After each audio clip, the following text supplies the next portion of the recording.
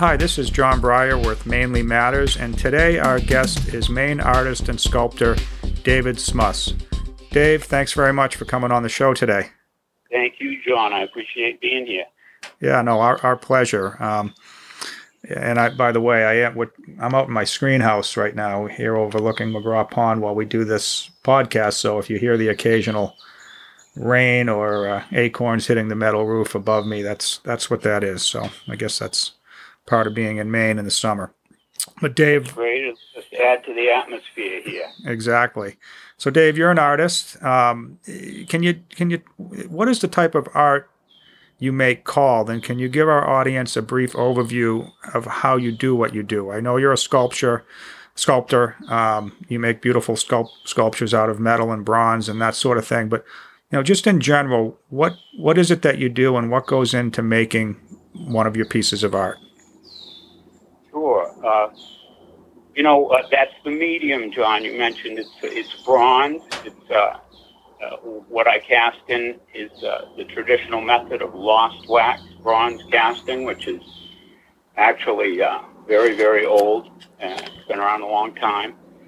And you can do all kinds of things in it, but my type of art, the subject matter-wise, is based around wildlife, which has always been a big thing for me since I was a kid. And also pet portraiture is another thing that I like to do and have done quite a bit of in the past few years as well.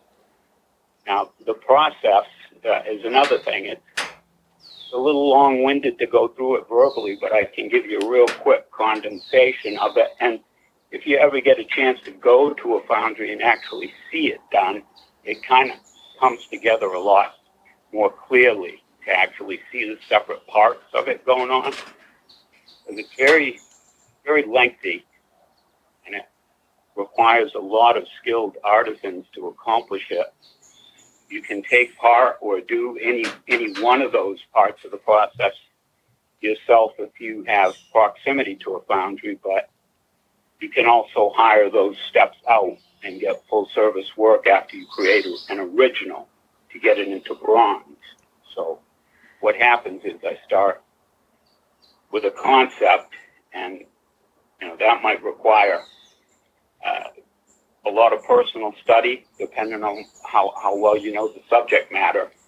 And sometimes if it's a portrait, say it's a dog, an individual dog or something, I want to go meet the dog, photograph him, measure him, talk to the owner about his personality and these sorts of things. If it's a wildlife subject matter, I've got quite a background in that. So, I think one of the most important things about it is just knowing what you want to come up with for a finished product. And that gives you a pretty good clear path of getting there. So I sculpt the original in clay or wax, usually clay. And it's constructed around an armature made out of wood and aluminum wire, which it gives support to the original model, but it also gives you can use measurements or whatever your personal style is to use that as a guideline for laying on the clay accurately too. But when you're finished with the original sculpture, you've got to there's kind of like two molds in the whole process. And the first one, over your direct clay model, is made out of rubber and plaster. The rubber is kind of like a flexible glove type mold, and the plaster is kind of a mother mold that gives it support and strength. And the idea of that is after you get the mold off the clay, it kind of ruins your original clay. So now all you've got is the mold to work.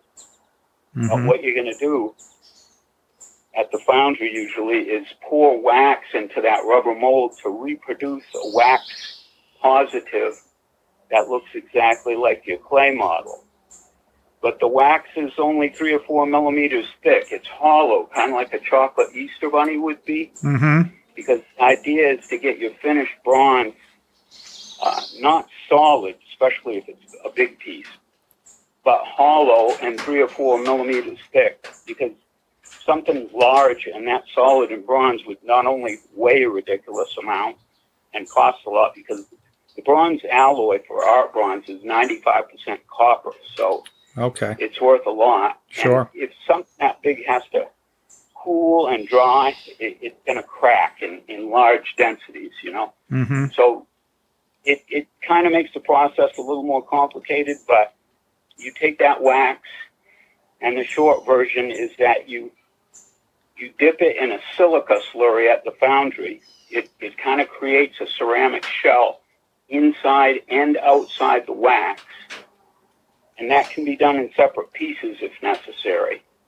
And those are the things that are put in the kiln, and you fire up the kiln, and you melt and burn the wax out of that ceramic shell as it hardens the shell, which is why it's called the lost wax process. The wax goes away. Got it. So at that point, what you come up with now, the original's gone, your wax is gone, so you got a negative impression, which is just hollow, thin space inside the silica shell of your original. And you've made some funnels and vents and things like that in the wax before you coated it with the shell, thinking ahead to how the wax is going to come out and the bronze is going to have to go in. So you take that empty shell and you might turn it upside down in a tub of sand or something to be able to accept the poured molten bronze. Mm-hmm. And then the bronze is fired up to 2,000 degrees Fahrenheit at the foundry in ingot and in a big pot to the point where it looks like lava out of a volcano. It's glowing orange. And two guys actually, one gets on each end of this pot with a big iron dipper, and they pour that bronze into the funnel you created on the silica shell, and it goes inside the shell and fills up all that negative space to assume the shape of your sculpture. And then it's given time to cool. And if all goes well and the shell doesn't crack and it's all done right and everything, after it's cooled, you have to chisel off all that shell material and crack it and take it all away from the cooled bronze. And then a lot of metal work has to be done. Sometimes if it was done in several parts, you've got to have it welded together. And the welding is going to change the color of the metal along the seam lines. And they're going to have to be metal chased with grinders and stuff to match the surface texture that the artist originally put on there. So there's a lot of this type of, and there was chasing work, that's called chasing. And that actually had to be done during the wax stage too, to prevent, bubbles and things like that from showing through on the final product. So and then when they're done with that, with the metal chasing, then you get a sandblast that will really fine grit so you don't ruin any of the detail, but you want to get the metal to a uniform color and texture. And then that's when the final stage of what they call the patina, which is the coloration and the finish, is applied with different chemicals. It's not exactly like painting. It's kind of a layering of chemicals which can be brushed on or sprayed on or splashed on in layers when the metal's at different temperatures to get the metal to oxidize into these different colors that you want for the patina and the finish. There's quite an art to every step in the process.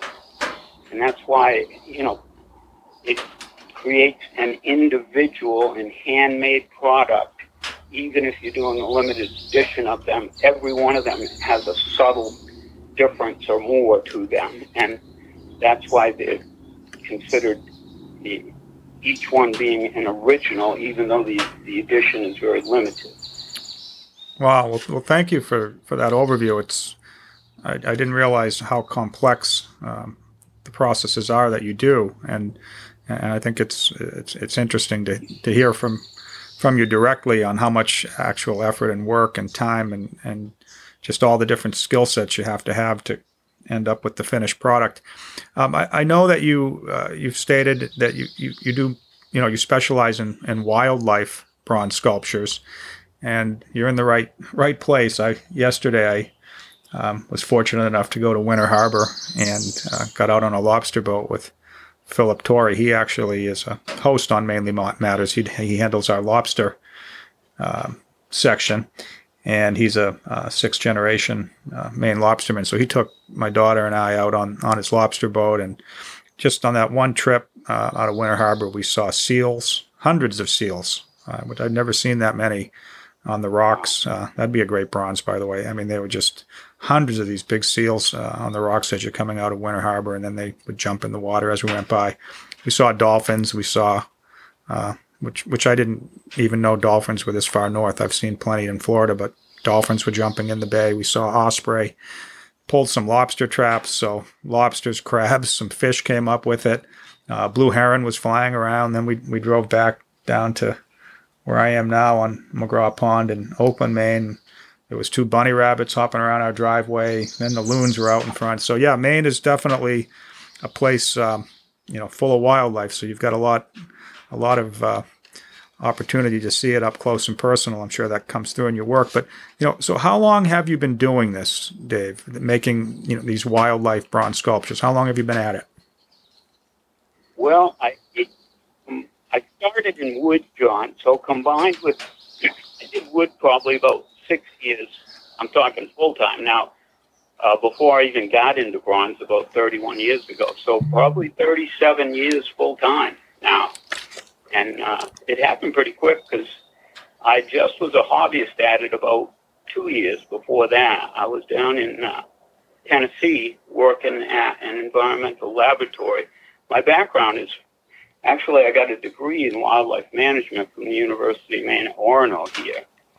And, grew up constantly on the woods and waters in Maine here, and intrigued with wildlife. And so the idea was to become a game biologist, but as they say, there's a few forks in the road, and you never know what's going to happen. And when I was down there working at this environmental lab in Tennessee, my time off, I'd go over and spend in the Smoky Mountains. I missed Maine and had to get outdoors, so that's where I'd go. And there was quite a bit of that sort of thing over there in the woods and on the trails, but I think the added benefit, which took me onto a path I never expected, was going into Gatlinburg, which was just full of these beautiful art galleries and shops. And that's where I got my first taste of really seeing some really great sculptural work in both wood and bronze. And wood was a strong medium down there because you're in the big hardwood belt of the southeast there. Mm-hmm. And there was some fantastic carvings as well, and it was the easiest thing. I just got so intrigued with looking at them. I just kind of had this feeling that I wanted to do it and could do it, even though I never had. So I kind of had to pick up some tools and feel my way into it and look as hard as I could for guys to try and help me and give me a little advice and give up a few secrets and tips, because back then you didn't have this incredible world of YouTube videos and even CDs and DVDs that were instructional, and there really weren't even any how-to books about it, Mm-hmm. Mm-hmm.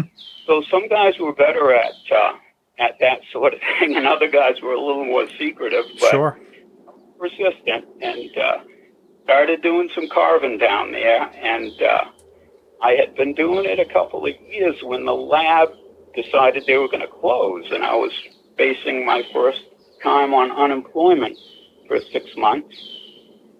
And I said to myself, something, I'm just going to carve as hard and as much as I can and study this. And I knew I liked it at that point quite a bit. Mm-hmm. And see if I can enter one of these craft type shows and sell some of this stuff, So that was my plan for those 6 months. And wouldn't you know it, I entered a big show down there as my first time at one ever. There was people from 8 different states there selling their wares, and there was arts and crafts and so on.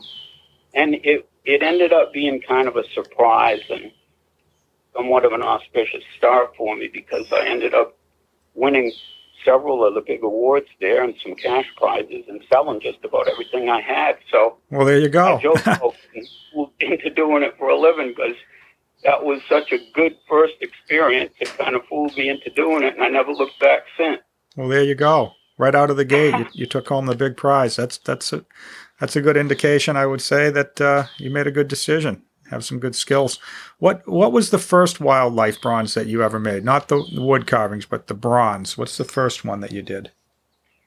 Yeah, I got back up to Maine after that because I missed it so much here, and I persisted with the wood for a while. But you know, I discovered that if you wanted to do some serious wood sculpture, that one of the best things to do was to sculpt it in clay first as a guide to doing it in wood. Okay. But then I had been intrigued with these bronzes anyways, and found out that clay was the medium that you'd first start sculpting with to create a bronze too. So I kind of transitioned into that and learned how to mold and cast these bronzes with the help of sort of people that were experienced at that. And so right around 90, I came out with my first bronze, which was a timber wolf that I titled Exile. And I kind of felt, you know, I was putting a little of myself into that piece because wolves are such they're a social animal and yet quite individual, like I kind of looked at myself as. And it was a little bit symbolic because I felt like doing this art thing was a little bit of a lone wolf type deal, striking off on my own. That was something somewhat non-conventional compared to impressions in my mind of the way to stake out a career path, you know. Interesting. Very interesting. Yeah, you have personal ties to the lone wolf. So speaking of the wolf, or in general, your typical bronze sculptures, the ones that you make, is there a standard size when you're doing, you know, a limited edition type thing? I mean, how are they? Big, small, medium, or do you have how do you determine how big to make it? Yeah, as you say, it's quite a range from little miniatures, maybe 2 or 3 inches in dimension, to some bigger outdoor stuff now and life-size stuff. But I would say that kind of the average size would be what you'd call a tabletop sculpture for indoor display. Somewhat, you know, maybe around 16 inches long, 12 inches wide, 10 inches high, something like that. Sit on a normal table or pedestal or shelf on most people's houses, and I guess that's, you know, pretty good reason why that size range is popular. How heavy would something like that be, one of those traditional, you know, tabletop pieces? I think probably about 15 or 20 pounds. Okay. People find them, as I mentioned, in the larger spaces on them, they're hollow, but in the thinner areas where you have maybe a thin leg or appendage or something sticking out, might be solid there. So when a person picks one up, if they never have, they're still impressed with how heavy they are, but they're not solid. They'd be much, much heavier if they were. And they could also, you got to keep in mind, they might be on a walnut base, which is pretty dense, heavy wood, and there might be some granite in between, depending on how you design the base. Sure. So you add granite and walnut, and it really adds up with the bronze. Got it. Well, you'd mentioned the 2 to 3 inch smaller size. I know we had talked before the show a few weeks ago, and you do make some pieces that are smaller and that are not limited in edition, but as you'd mentioned earlier, they're all unique in their own way due to the colorization and the different things. So I actually have one in my hand here. I ordered one of it's a puppy dog, or it looks like a puppy, and you know, it's got some heft to it. It definitely would make a great paperweight, but beautiful piece. I actually bought it because we have a dog, a min pin named Pensy, and it kind of looks like Pensy. So my daughter thinks it is Pensy because it looks a lot like her. So we've got it, and I've got it in my hand, and it's beautiful. Tell me a little bit about the pieces that aren't limited that you've made and that people can purchase or collect.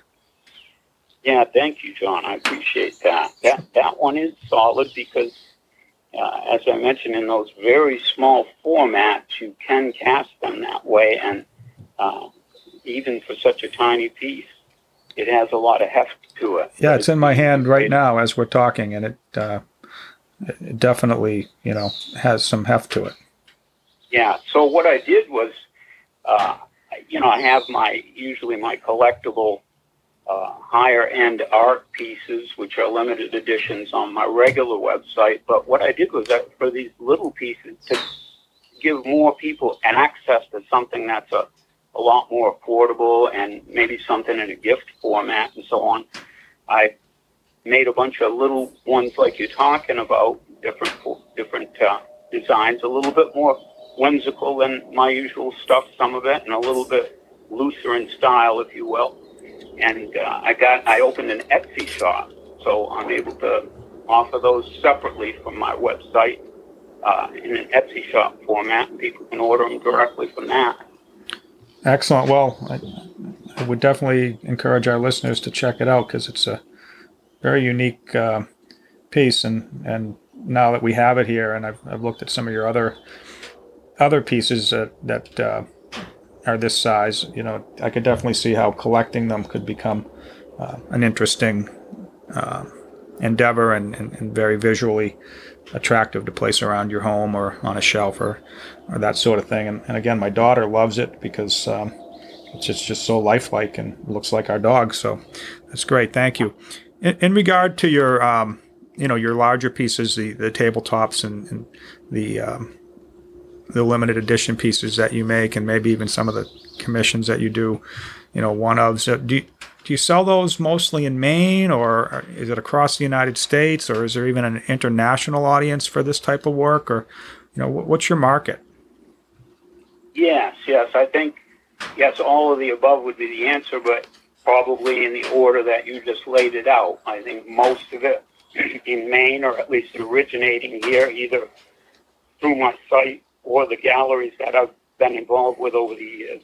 And then, of course, Maine with its summer tourism industry, especially between, say, Memorial Day and Columbus Day now, so many people from other parts of the country and the world are coming here that has resulted in gallery sales going out to those people in those areas over the years.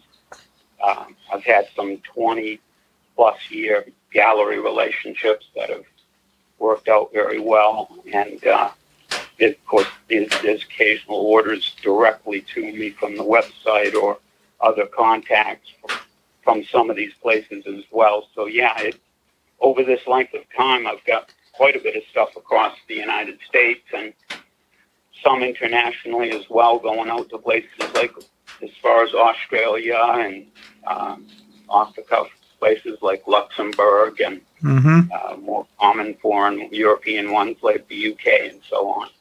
Wow, that's exciting. It must be nice to think that your work is all over the world, really, sitting in people's homes or on display somewhere. So that's great. It does good, yes, and it makes you think on the broader scale. It's quite a compliment, really, because you do think as an artist of the fantastic number of artists and talent that there is out there, not only locally but right, nationwide and then worldwide, and it kind of always encourages you a little and you can pass off that encouragement to young people starting off at it, because no matter how much of that there is out there, it's a good signal and good proof that there's always room for more, and that thank God for different tastes, because no matter who you are or what you're doing, you've got something a little individual to offer in what you do that somebody is going to like a little bit more than the next person, maybe. And there's room for everybody, so you shouldn't let that competition or that abundance of scary talent scare you one bit when you're starting off, Sure. Well, that's good inspiration for some of the budding artists that might be out there listening to this episode. Something kind of special. I'd read about it and then learned a little bit more about it recently, but you recently were commissioned to do a very special project that involved a great black hawk. And for background, as I understand it, a great black hawk is native to Central and South America, they'd never been seen as far north as Maine, yet one arrived in Portland, Maine. And as I've researched it, it was the first time a great black hawk was ever seen that far north. And unfortunately, I think eventually the bird it succumbed to the weather when we had a deep freeze. But you know, the hawk itself touched the people's hearts and minds of the community. And I know that you got involved with Deering Oaks Park, a project that they did regarding this great black hawk and a sculpture. Tell us a little bit about how you got involved in that project and what it was or what it is. Yeah, you gave a pretty good overview of what happened there, John. It was a large occurrence in the birding world. People who are really into that came from all over the country and other places too to photograph and just get a look at that bird, because they keep a life list and they love getting something unusual to add to the list. And it was literally technically what they said was it was the second time the great black hawk had been spotted in the continental United States. But what happened was the first time it had ever been spotted was down in Texas, which is much closer, of course, to Central and South America where the bird's native. Right. But this bird was identified to be the same bird and somehow got off course, and that was done by some of the feather patterns color-wise and the markings, but also this intriguing strange tail feather on the right end of the tail. The last feather turned up and frozen in place, sealed in place, I would say, at a right angle to all the others, which was a little bizarre, but quite a good identifying characteristic. It's highly unusual. You wouldn't see that normally. So it was an immature male, and Avian Haven got involved when the bird was succumbing to the frostbite. The Friends of Deering Oaks are the people in Portland who take care of the park. And so after the ordeal was over and the bird hung in through October, November, it found it easy to eat on squirrels and pigeons there and stuff. Even though it wasn't its native environment, it was surviving pretty well. But of course, the Maine winter, we had a couple of those sleet and snowstorms come in, and being from where it was, it just couldn't handle the cold, and that frostbite got up into its feet and its leg and weakened it, and it was found on the ground, actually, during one of those January snowstorms, I think. I think it was January. And so they brought it to Avian Haven, which is a great rehab center. They take in raptors, but they take in other birds as well. But they just couldn't bring the poor thing around and had to euthanize it. But a lot of people, by this time, there was articles in the paper about it, and as I say, a lot of the birders kind of fell in love with it, and there was a song written about it, and it had been on the news and videos and so on.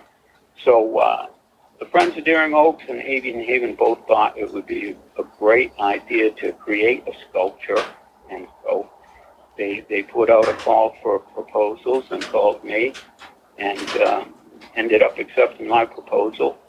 And so the story went on from there. Wow, how long between when the black hawk was spotted in Texas to when it was then spotted in Maine? How much time was between those two sightings? Was it a long time, or was it just a few months? Or I think it was a matter of months. I'm not positive when it was spotted in Texas, but I know it was spotted. It was even here a few months because I think, if I'm not mistaken, it was spotted first in Maine down at Biddeford Pool area, and that was probably October. Got it. So it worked its way up the coast, kind of disappeared for a while, and I think the next place they saw it was Deering Oaks, and by then it was November or December. I see. So it lasted a while. Well, the Great Black Hawk sculpture is a tremendous work of art. I haven't seen it in person, but I've seen the articles and a lot of stories were written on it and a lot of photographs. So tremendous work of art. Can you just tell us briefly, what went into making that piece? How long did it take you to finish the project? And I know you can tell our listeners there's more than just the Great Black Hawk in that particular work of art. So just give us a little bit of overview of how long it took to make that and some of the unique parts of that piece that are more than just the hawk itself, which is obviously the centerpiece and the focal point. Yeah. Well, the Maine Department of Fisheries and Wildlife got involved because normally speaking, that's not the type of bird that it would be legal to have in your possession. And of course, Maine Audubon was involved because they're on top of everything in the way of birds in the state, and that was a big thing too. So it was kind of decided that they should mount the bird, doing taxidermy on it for the Maine State Museum after it passed away. And the guy who got the job for that he's an avian taxidermy specialist who's done quite a bit of work for the Maine State Museum already, Tom Barabee over in Poland area, towards Minot there, and very good taxidermist, especially for birds. And the serendipitous thing for me was I was able to contact him and have access to the actual birds before he did any taxidermy on it. So I could literally take quite a few of my own photographs and measurements off the actual bird. I do pretty extensive measurement charts when I have that kind of access. So it helps in creating a realistic sculpture. And that's what they wanted. They decided they wanted a life-size, realistic version of it as a statue in the park. And so I was able to pitch the design to the Portland Public Art Committee too, because they were going to have a hand in the matter and were thinking of accepting it into the Portland Public Art Collection, which eventually did happen. And what my idea was, they were concerned with vandalism, so they didn't want it too close to the ground, and yet, being a life-size bird, the Great Black Hawk is, I'm going to say, probably 2/3 the size of a bald eagle. Mm-hmm. So not huge, maybe a couple of feet from the tip of the beak to the tip of the tail. Mm-hmm. So there was a balance of things in the design we had to come to a compromise, whereas they wanted a lot of realistic detail put into it, and it was not going to be larger than life-size sculpture. You wanted it close enough to be able to see and appreciate that, but you also had to figure out a way. There was quite a bit of vandalism on and off in the park in various places, so we had to keep that in mind too. So I kind of tested things out and decided the best thing to do would be putting it up on a small vertical column of granite, 10 inches on a side, 10 by 10 inches square, mm-hmm. but 9 feet high.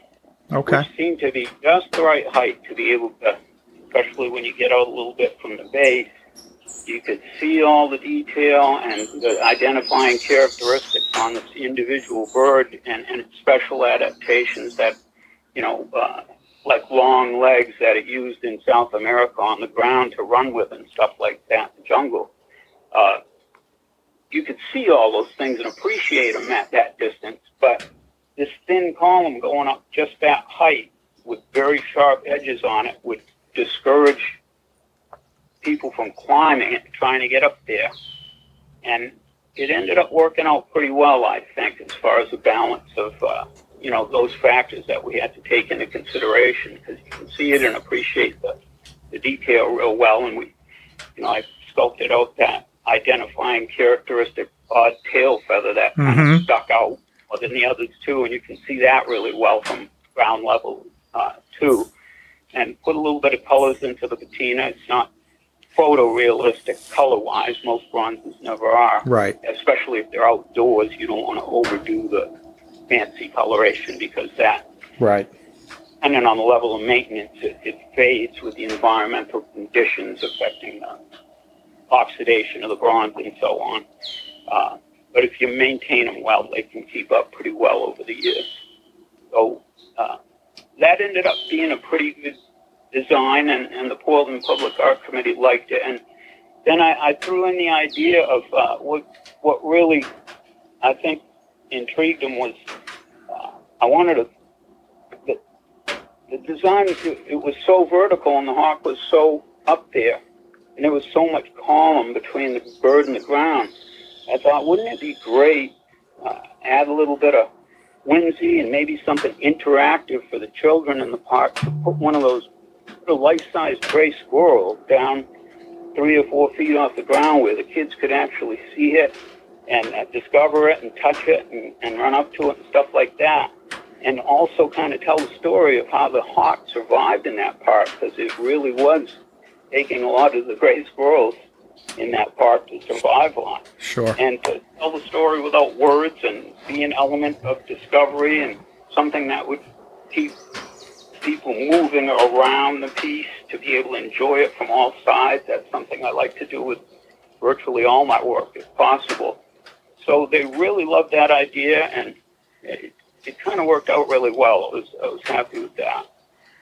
That's outstanding. That's great. So it is a beautiful piece. Like I said, I haven't seen it in person, but I have seen the photographs, and I've seen the hawk and the squirrel, and it is interactive. You know, it's as interactive, I guess, as some bronze sculptures can be. But definitely, I think adding that squirrel to the mix kind of brings the whole thing alive. A very, very special project.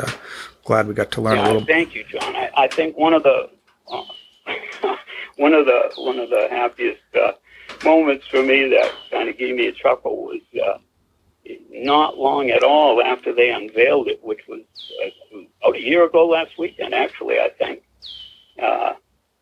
That probably wasn't 10 minutes after they unveiled it, that this gentleman was there with a baby carriage and a really small child, but he had a 5 or 6 year old girl there with him too. Mm-hmm. She ran right up to that squirrel and threw her arms around it like she was never going to let it go.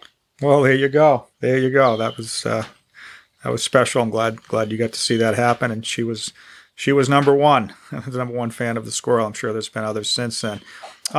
Dave, so as we get towards the end of the show, you know, we talked about some of your smaller pieces, and you mentioned that people can get them at Etsy. How would they find your Etsy store? What's the best way to go online and find some of your work at Etsy, for example? The Etsy site for the small unlimited edition pieces is at www.harmonyhillbronze.etsy.com. Harmony Hill Bronze is just 3 words in one, without spaces. Okay, so harmonyhillbronze.etsy.com.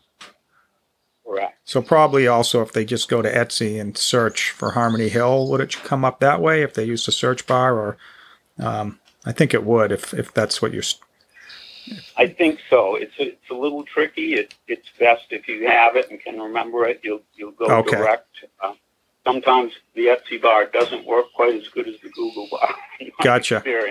Gotcha. Well, I encourage any of our listeners that want to see some of the smaller pieces that are, you know, very affordable and incredibly well made and highly detailed. Check that out at Etsy. What about, you know, if some of the people that are listening to the show, and we do have people, Dave, that listen from all over the world. Obviously, I think most of the people that listen are from Maine. But a lot of the people that listen to the show are people that have connections to Maine, might be elsewhere. We do have, you know, tracking statistics, and we can see we've got listeners that listen regularly in Russia, Europe, some in Latin America, some Canadians, all over the United States. Definitely an international audience. So if someone's interested in actually talking with you about commissioning a special one-of-a-kind piece, how would they go about contacting you to start that process and start the discussion? Well, people are always welcome to call me. For one thing, that's main area code 207-683-2179. Or they can go to my website using my name. The art website is at davidsmuss.com. Last name's a little tricky. That's one word too, David Smuss. The Smuss is S as in Samuel, M as in mother, U, S as in Samuel. So just one word, www.davidsmuss.com. Or if it's easier to remember, they can go to wildlifebronze.com. Oh, okay. And that should get my art website with the limited edition. All right, so they can call you. You were kind enough to provide your direct phone number. Hope you don't start getting spam calls. And then they can go to David Smuss, which is DavidSmus.com, or wildlifebronze.com. Is that correct? That's right. All right. John. Yeah, you're welcome. So as we wrap up, what's on the horizon? I think you have something special brewing, and if you want to take a few minutes to share that with us, be happy to hear about what you have going in the immediate future that might be interesting to our audience. Great. Yeah, thanks, John. Just started work on a commission I received from the Poland Springs Preservation Society over there at the Poland Springs Resort in Poland. And it's a piece that has a history, whose origin has a history there. It's a famous dog named Togo, who's a Sepola Siberian Husky. And Walt Disney actually just came out with a movie about him. Well, the movie's been out a couple of years, stars Willem Dafoe, but it's streaming on Disney Plus right now. And it's a fabulous adventure about a dog who really, Time Magazine has named him the most heroic animal in history. It goes back to 1925 when they had to make a life-saving run for serum for a diphtheria epidemic that was starting to kill the children in Nome, Alaska. And at the time, the planes weren't real dependable in the winter weather. It was around January. And they had to figure out a way to go 700 miles to where the train could come in with the antitoxin serum for this epidemic. And the only way they could figure to do it was by arranging a series of dog teams. Sled dogs were big back then. They did everything up there. And they arranged for kind of a relay situation with about 20 different teams. And the most famous runner was Leonard Sepola, who had come from Norway but spent a lot of his life developing a great reputation in Alaska, winning the Alaska Sweepstakes and all kinds of big races up there with his dogs. And I could go on, but if you want to learn about Togo, you could read one of the books or watch the Disney movie. It was a fantastic story and quite heroic. The gist of it is that all those other dogs had to run only 30 to 50-mile legs, and Togo ran 261 miles with Sepola. Wow. And, the irony and the sad part of the story, and which is part of the reason for the statue, is that the last leg of the serum run that came, they called it the Great Race of Mercy, and the dog that led the last team into Nome with the serum got all the credit as being the hero, and his name was Balto. And they've also made a movie out of him, which I think is a CG or cartoonish type movie, but they did erect later that year, a big statue of him in Central Park, and he kind of got all the credit. Mm-hmm. And there was smaller ones done of Togo later, but it was kind of a push to the ties to Maine here, which are important, was that after Sepola kind of retired Togo after that run, he was 12 years old when he made that run, that dog. Oh, my gosh. And yeah, so he didn't want him overworked or overrun or to just give him somebody else to work. So he had a great friend who was really into dogs too here, a woman named Elizabeth Ricker in Poland Springs, Maine, came down and gave him, put him in her custody. And they bred him. They started a breed that's known to this day and coveted called Sepola Siberian Huskies. And a man named Jonathan Hayes up in northern Maine ran a tribute run this winter in February, and he went 261 miles with his team of Sepola Huskies from Fort Kent down along Moosehead Lake right into Greenville this winter. 7 nights, I think. He's got a great blog on his mushmaine.com site and documents the days and nights they spent dipping into Maine hunting camps and guiding camps to help them along the way and stuff like that, to help raise money and awareness for the statue and the society there.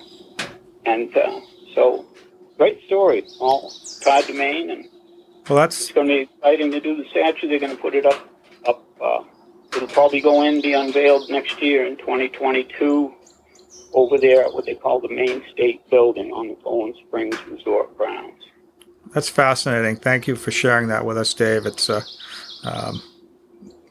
great to hear, some of the stories behind what you're doing. It's so much. It brings so much more, interest and value to the mindset of looking at like the great Black Hawk and now Togo, and to understand that there's a lot behind what goes into the actual sculpture being made and what it represents. So very special. Look forward to learning more about that project and looking forward to it being completed. And just want to thank you for being with us today. It's been a really good show. I've learned a lot myself, and I think it'll be very interesting for our listeners. So thank you. My pleasure, John. I sure appreciate it. All right. Well, we wish you continued success as you bring wildlife, Maine's wildlife in particular, to the world of bronze sculptures. Thank you, David. This is John Breyer with Mainly Matters. We'll be back with a new episode soon. Thanks for stopping by.